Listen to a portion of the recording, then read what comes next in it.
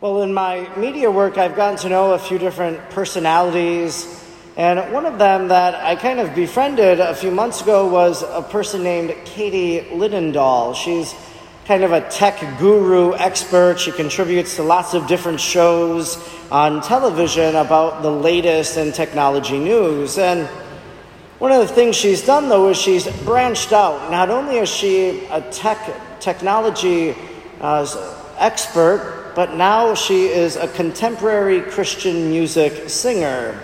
Just a few months ago, she released what's called an EP in the music business, an extended play album which had about 4 songs on it. The title song actually was on Billboard's top Christian songs for several weeks, especially in the new category. But there was one song on there that as I listened to it again and again, I realized that there had to be some sort of story behind it, because it really was expressing emotion. And the song was called Why, Oh Why. Here are some of the lyrics. Why, oh why, give me one last chance to change your mind.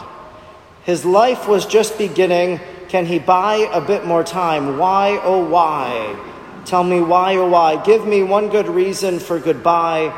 Don't feel like talking right now. Don't feel like praying right now. In the deepest of valleys where hope can be found, that is where faith really counts. So as I heard those words, I couldn't help but realize that there had to be some sort of backstory. And I had the opportunity to interview Katie for a project that I did, and I asked her that question, what's this song all about?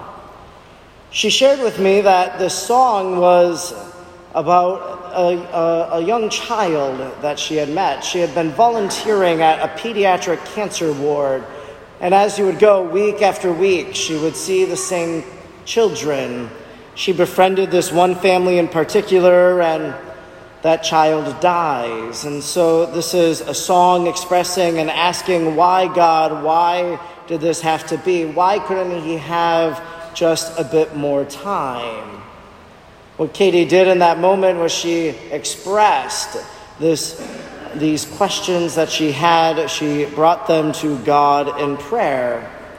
In a sense, that question, why, oh why, is one that the people that Moses just led out of slavery in Egypt, now into the desert, this is a question they're asking. Why, oh why, God, did you have us leave the land where we were working, where we were slaves, only to die of hunger in this desert?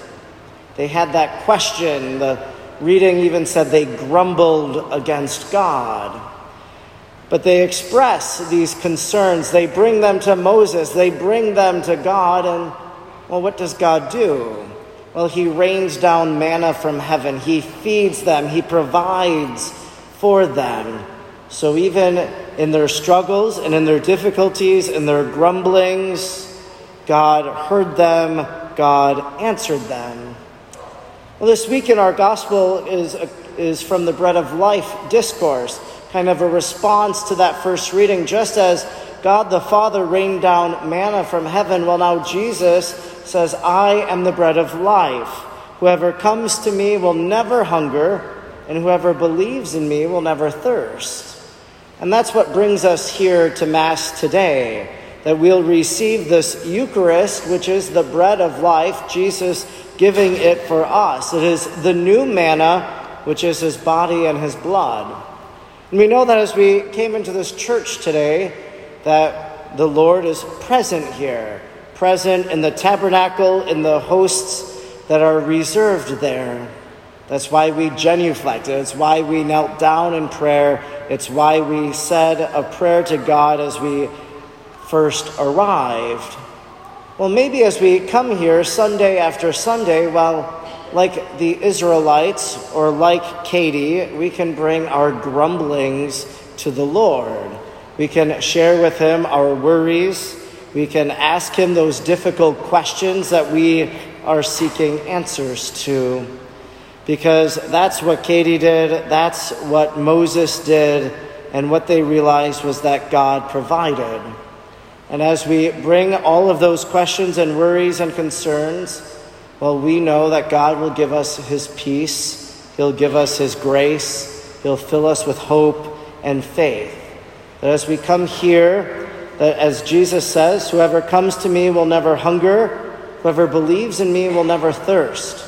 That whoever prays to him in this place will know his presence and will know and have that faith that truly he hasn't left us, he hasn't abandoned us, but in fact he will provide for us.